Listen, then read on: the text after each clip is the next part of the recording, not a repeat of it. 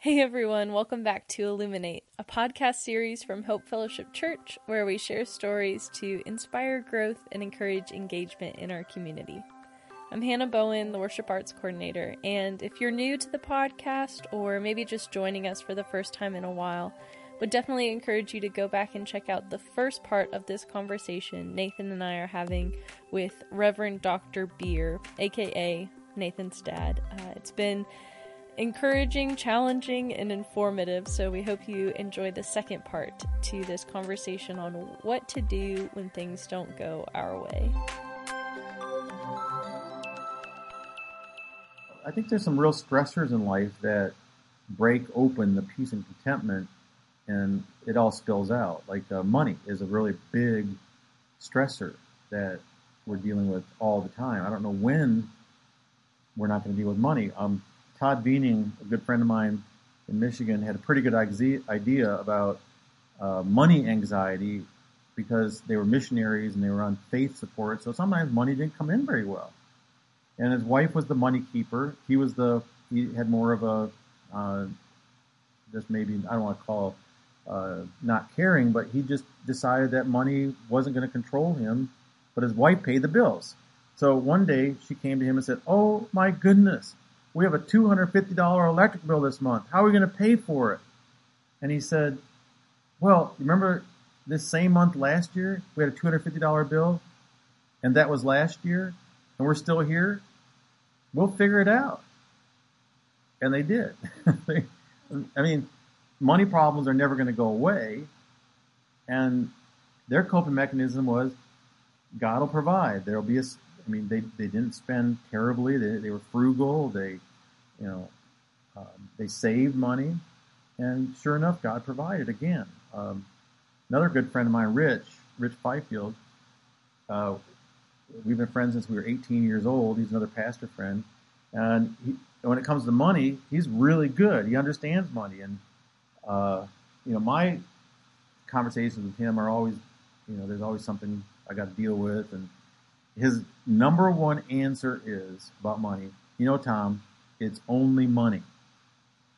Meaning, that's not the source of your pleasure. That's not your security. That's not your peace and happiness. It's only money. So, money will come and money will go. But where is that source of contentment and peace? And money is often going to show us where that is. So if I have a really big, solid bank account, I'm feeling pretty secure, then that can really steal from my source of peace and contentment in God alone. Maybe it's time to give some of that away. I think that's the beautiful part of the Christian life. Like, the baseline is peace, but specifically peace in Christ. And I think that's the big thing, because I think for us, sometimes, and I know all of us probably on this conversation, and whoever's listening has probably felt times peace, and then all of a sudden you realize that you felt peace in the fact that you had enough money in your savings account, but then that money goes away and your peace is almost taken away. And then you start to realize that your peace wasn't ever actually peace. I don't really know what it would be called, a false sense of security almost. It was an idol. An idol, yeah. It was your peace. Your peace was actually an idol. Yeah, that's a really good point. Like, we put our peace in so many different things, and when all of a sudden we start to feel frustrated, I think the Christian maturing, or this idea of sanctification, is not even just having more peace, but putting our peace in Christ more. Because I think our life in general, we're going to always put our peace in other things. It's like what you're saying. There's always going to be highs and lows. It's going to be impossible at times not to be anxious about money, even though maybe the past 10 times I had really bad money issues. I was completely fine and was trusting God, but this time I'm just more anxious for some reason, or in any situation in life, right? We're going to find ourselves back to being anxious, and I think our growth though comes when our baseline is peace in Christ, not peace in money, or peace in, my wife's and my relationship is going well, or my spouse's and my relationship is going well, or my grades are good right now, and so I have peace, or any of that, because I think I don't know. I think that's such a really good point to make, in that it's not just peace in general. It's a specific kind of peace. It's the peace that surpasses all understanding. It's this peace of Christ that no matter what's happening around me, no matter even what's happening in me, God is still God, and God is still for God, and because of that, He's still for me. Well, I also, if I can just bounce in here and say, tie in that sense that my peace is in Christ with that money piece. It was not once, but twice, Rhonda and I went through Financial Peace University, Dave Ramsey's classic course in how to understand money. And we finally, after the second time, it was actually the fourth time we've gone through money classes in our church, and it was that second time through there, we realized, oh my word, this system is amazing. We can do it. And then I read a book by Robert Kiyosaki called Rich Dad, Poor Dad, which explained how money works in economics very simply. And that's when we began to realize that money is just money, but you still need to understand how it works in the world, not just think of it as an idol or a controlling agent or a happy agent. It's just money. It's a tool. It's like a hammer.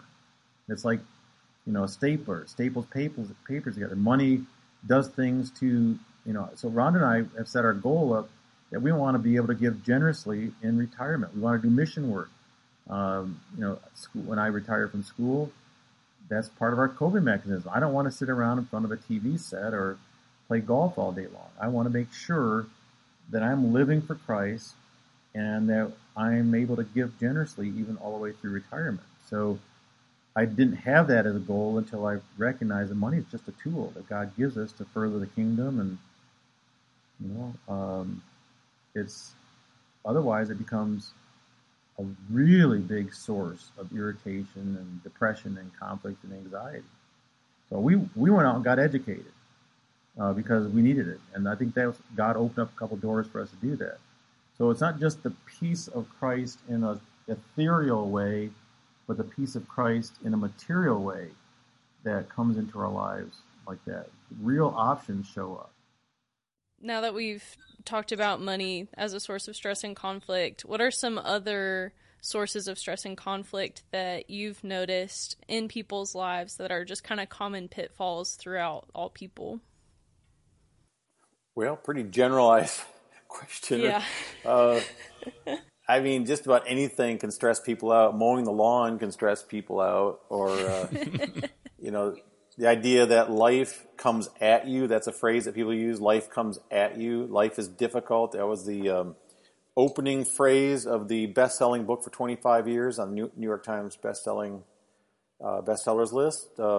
Scott Peck's book. Shoot, I can't even think of the name of the book right now. It's been so long since I read it, but life is difficult, and you can't get around it, and you can't find ways out of it. And I think that's what people have to realize, is that all of life, especially when it's good life, has a price to pay, which is time, money, work, energy, thoughtfulness, trying to be good. Being good is very difficult in our day and age, or any day and age. Our humanity wants to get in the way. Anyway, stress comes at a lot of different places, but I would say one of the biggest places of stress would be relationships with other people. And when you have difficult relationships, you may have similar patterns in the way you deal with them.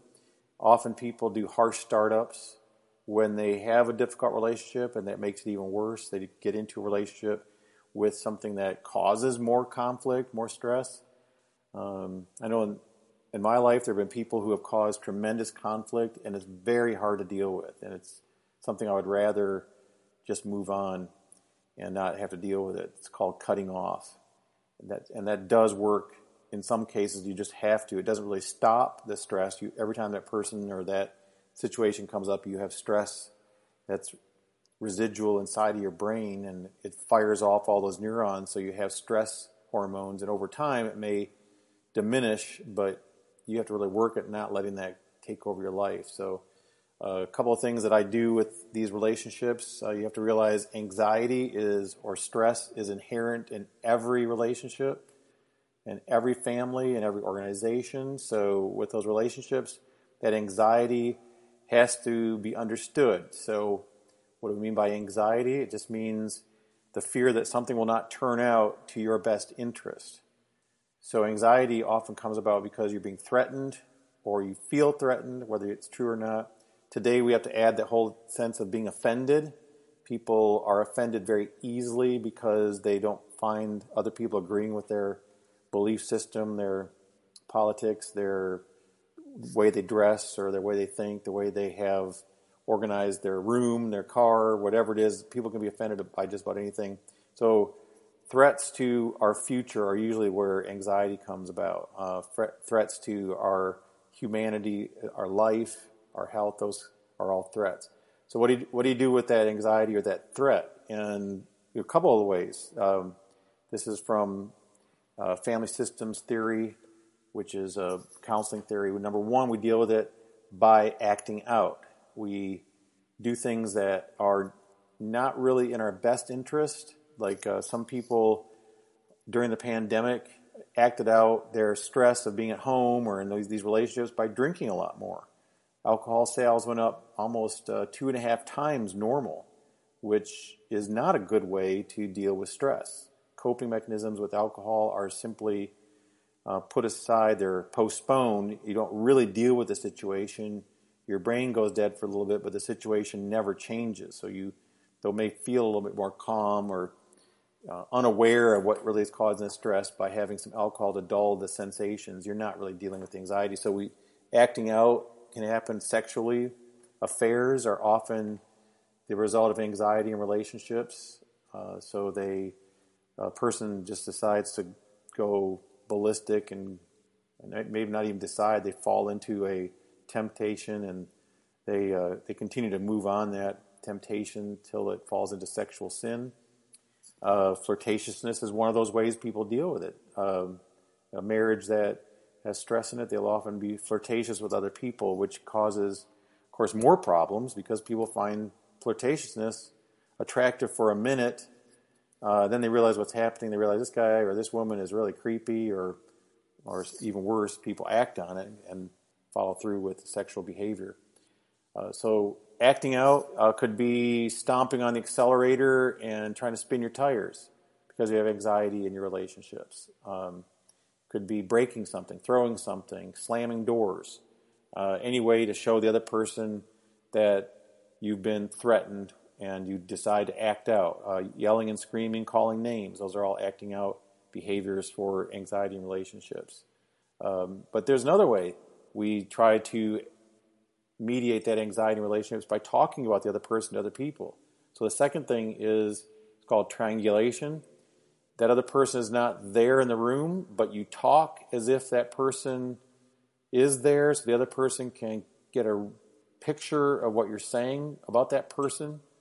So often if we have conflict with somebody, we go to somebody else and talk how badly that person is and bring up the conflicted person and try to paint a picture of that person negatively. So we deal with it with a third party as if it was being dealt with the original party, which doesn't deaden the anxiety whatsoever. In fact, it heightens the anxiety.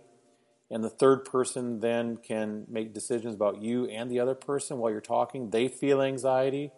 They may decide to dislike the other person or dislike you in the middle of that. So it really doesn't work to act out or to triangulate. And of course, we use that word gossip scripturally because it's wrong, it's sin. But here we have the word in counseling as triangulation, which is what gossip is. Now, gossip sometimes is helpful. This passing of information from one person to another. If somebody is spreading a disease, you don't want to go near that person if they're, or their business is like full of cockroaches and you find out they have cockroaches. That might be helpful information, maybe not be gossip. But gossip really, in the form of trying to mediate anxiety, is not helpful. It's negative. It's trying to break down the other person into small little packages so they can be destroyed eventually by the number of packages that are negative that you've talked about. So triangulation is not helpful. The third type of way we deal with anxiety in relationships would be cutting that person out of our lives, separation. Now, as far as parents go, it's really important to be separate from your parents. Otherwise, the parent does not allow the kinds of growth for maturity and responsibility into adulthood. So there is a separation that is good between adult children and their parents. In fact, one of the definitions of juvenile or adolescence is that you still get some kind of benefit financially or materially from your parents. It's a very simple, simplistic way of defining it, but you perpetuate irresponsible or immaturity by not separating from your parents. But separation from other people is often how we deal with anxiety in relationships, cutting them off. In fact, slamming a door might be one of those ways. Just slamming the door and walking in the other room and I don't want to have anything to do with you. It doesn't solve anything. It doesn't solve the anxiety. The anxiety is still inside of you. But, you feel better maybe because you slammed the door for a millisecond. That's about it. Then you got to deal with the whole person again, and it hasn't solved anything. So, a lot of stress in relationships that we deal with improperly. I think that's absolutely true, just like in my own personal experience of the biggest stressor in my life being that of relationships, whether that is just a friendship, whether that's with Cassie, my wife. I feel like that's just always the top stressor. I also feel like, just to kind of touch on a quick point that you made, is it almost feels like we ignore these long-term stressors by doing short-term coping mechanisms, or a short-term, like just getting a short-term satisfaction. Like when you were talking about alcohol or even like affair, it's just something to distract us from the problem, not really get to the root of the issue.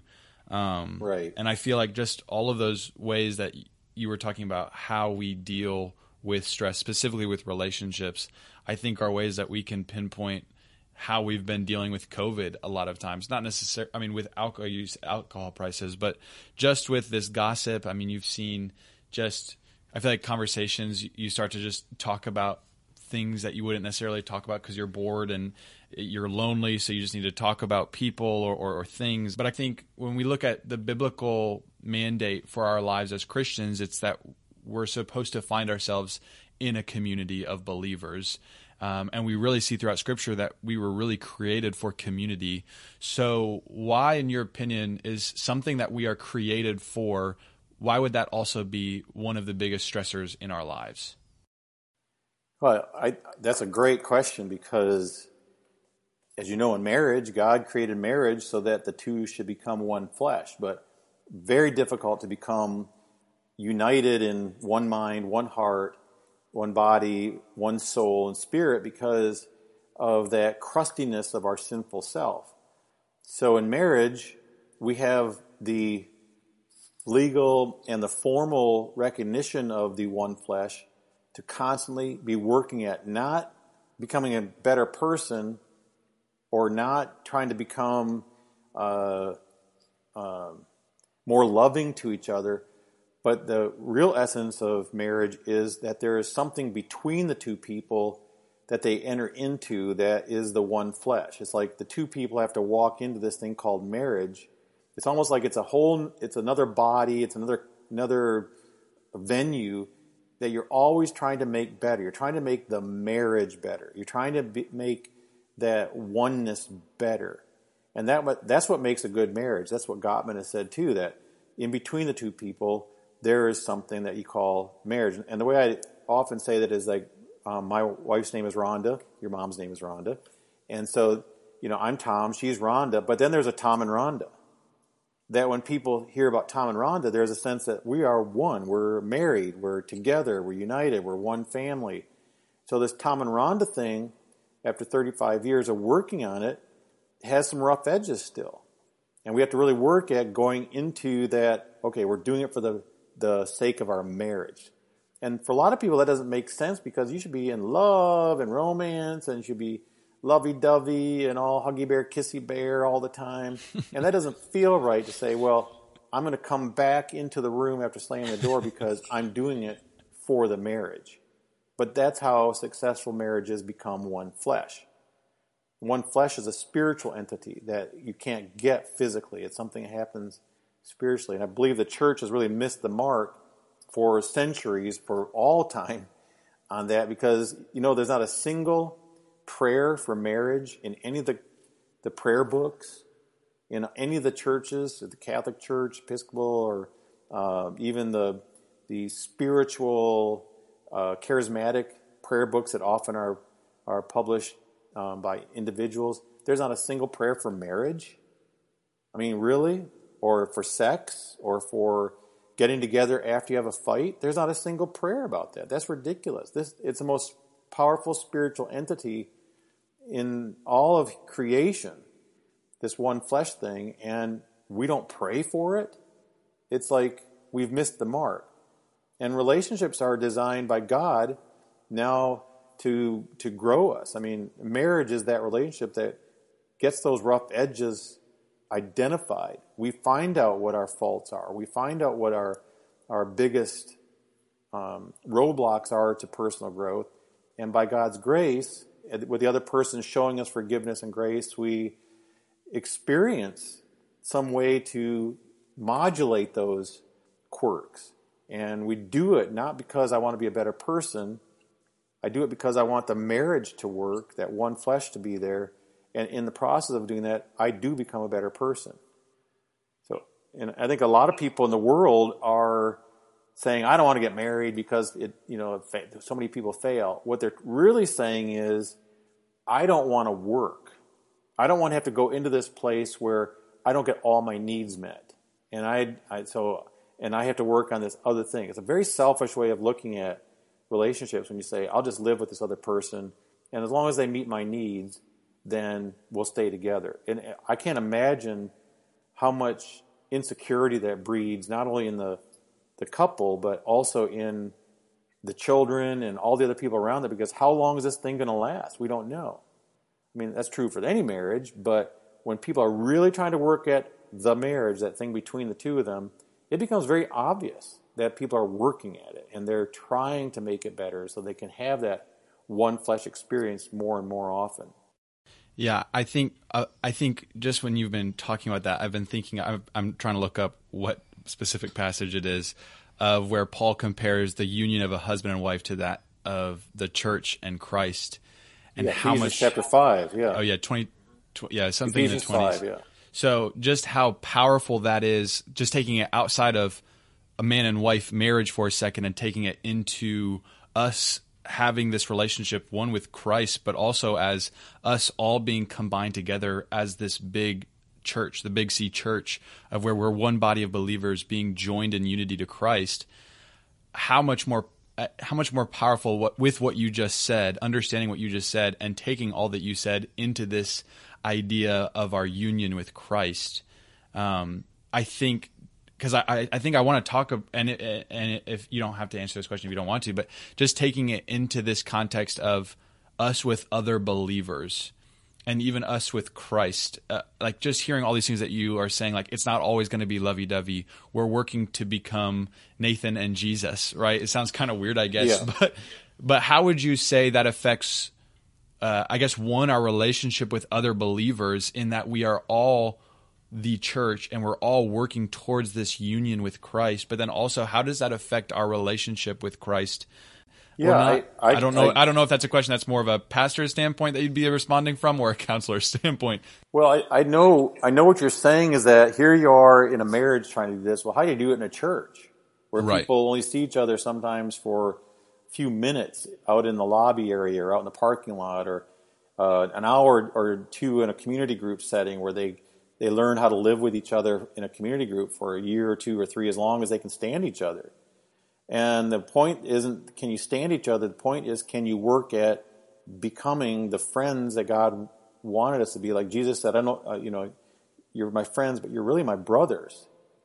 So we're friends, but we really turn out to be these diehard individuals for each other, to stand up for each other and to be there for each other. And how do you do that in a church when we see marriages having a hard time doing that? Well, there's a couple things that I know really help marriage, that really help people in a church. For one thing is time spent together. So the most precious commodity that we can never get more of, I mean, you can't create more time, you can't create more minutes or hours in a day. We often friddle away in frivolous activities that have no meaning whatsoever to our relationships. I mean, television is the greatest curse on marriages. And people have brought television into their bedrooms. They wonder why they don't have good sex. Well, it's because your every moment is tied up with having some entertainment that's outside of yourselves, and people haven't learned how to turn it off and just look at each other. I'll tell you what, Nathan, one of the hardest things to get couples to do in marriage counseling is to spend 2 hours together, no other distractions, face to face. So can you imagine people in the church spending 2 hours together? Like, let's say you go out on a retreat and there's a really good speaker. It's a men's retreat. Instead of going out and playing softball or, going off in the afternoon for a hike together, spend 2 hours face to face with another brother and listen to the person's story and hear what's going on in their life and just listen. No commentary, no, hey, I have the same problem in my life. But that would cause tremendous growth in the body of Christ if we were just to spend 2 hours face to face with another brother, for me, or a sister for another female. And I believe that same-sex relationship is where you do that. It's very, very, very difficult to do that with somebody else who have a different sex. But I'm just saying, 2 hours together in a marriage, come on. If you want your marriage to grow, that's what you do. 2 hours every week, minimum, face-to-face, talking. No interruptions, no other TV in the background, no restaurants. It is mind-blowing how many people do not do that. So why not do that in the church? I mean, that's one thing that I would say. Time is really good. Time is essential. You've got to have time together. And so, Sunday mornings, really important, but pull somebody aside and say, hey, can I have 10 minutes with you? I just want to hear how you're doing. That would blow people away if more people would do that out in the lobby of the church in between church service. I just want to hear how you're doing. And they'll go, I'm doing fine. I'd say, what's going on at work? Just probe a little bit. And if the person says, I feel uncomfortable with this because I don't know you, well, do it to people ask people that over time more, as you know people in the church rather than the first person you meet in the lobby, who's just coming to church. But that's spending time with people is the most important thing. I'll tell you what the other thing is. The triangulation kills marriages and kills churches. So that's really important to understand. If you're going outside of your marriage and talking about your wife or your husband, then it's killing your marriage because you're actually, in your mind, reinforcing the negative stereotype of your spouse. And the same thing happens when you badmouth your pastor or other people in the church. It reinforces the negative stereotype, and then in your mind you kind of excuse working on that area because the other person is so much at fault.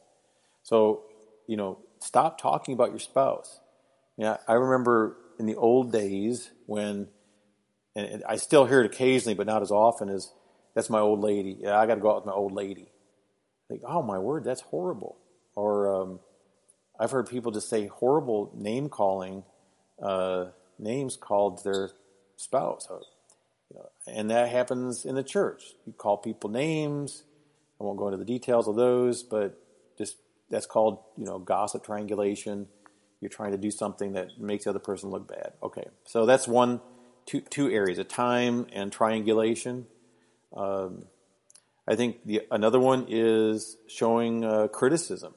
Criticism is different than a complaint. So in marriage, if you criticize, you would say something like this: you always leave your socks on the floor, or you always leave the coffee maker dirty, or you never clean the dishes. That is not helpful in the body of Christ either, to say the pastor never visits me. Well, no, he didn't visit you when you were in the hospital for knee surgery because it was only a 3-hour surgery and you were in there and then you came back. That's a little different. Did your community group members visit you? Did your family visit you? You were probably taken care of. He probably was praying for you. Maybe even gave you a call the day before, or day after, or maybe that's not really the pastor's job. But to say you never visits the person may not be true. Maybe better to say, I wish you had visited me in the hospital when I had my knee surgery. I really needed that. That is legitimate. That's a complaint. Or, hey, I noticed yesterday that you didn't clean out the coffee maker. Would you please clean it out next time you do it? That's perfectly fine. That's a good way to handle a relationship. And in church, we often do it the other way around. They never sing the hymn. They never sing the songs I like. That musician up there, they always shake their chin the wrong way. Name it. The criticism can really be a destroyer of the relationships in the body of Christ. Does that make sense? Yeah, absolutely. Yeah, I really love, I'd never heard a word put to the term triangulation before. Like, the concept is very present in my mind. That was something, like, my husband and I agreed on early on, was, like, if we're having issues, and we need to talk about it with someone else, one, to not do that with a person of the opposite sex. So, like, I would never come to Hope and tell Nathan about an argument Austin and I have had, because that just, like, as wise as I find your counsel, like, I don't, like... I would shut you down before you even like, start. that would be, no. A breach of, like, my relationship with him. But, like, even to female friends of mine, there's really only one female friend I have who I would bring any struggles with too, because I've set the boundary with her of, like, I'm not doing this so that I can rat out on Austin. I feel comfortable talking to her because she's going to say, Hannah, you're perceiving this situation wrong, and take Austin's side and help me see his perspective, because she knows and loves both of us really well. And so, like, just how important it is to have those boundaries, because I feel like I've seen time and time again with friends of mine, like you put, those reinforcing of a negative version of the other person, especially when you aren't having that one-on-one time together to build up a more accurate model of how that person actually is, and you're creating a different version of them. Even like a relationship with God, the reason we're supposed to spend time with God daily and read his word is so that we don't create our own version of God, but have the truth of who he is. Yeah. He can work on that image, the image we have of God when we actually are in his word. You're right, but not when we're just talking about him to other people, or triangulating, whatever you want to call it.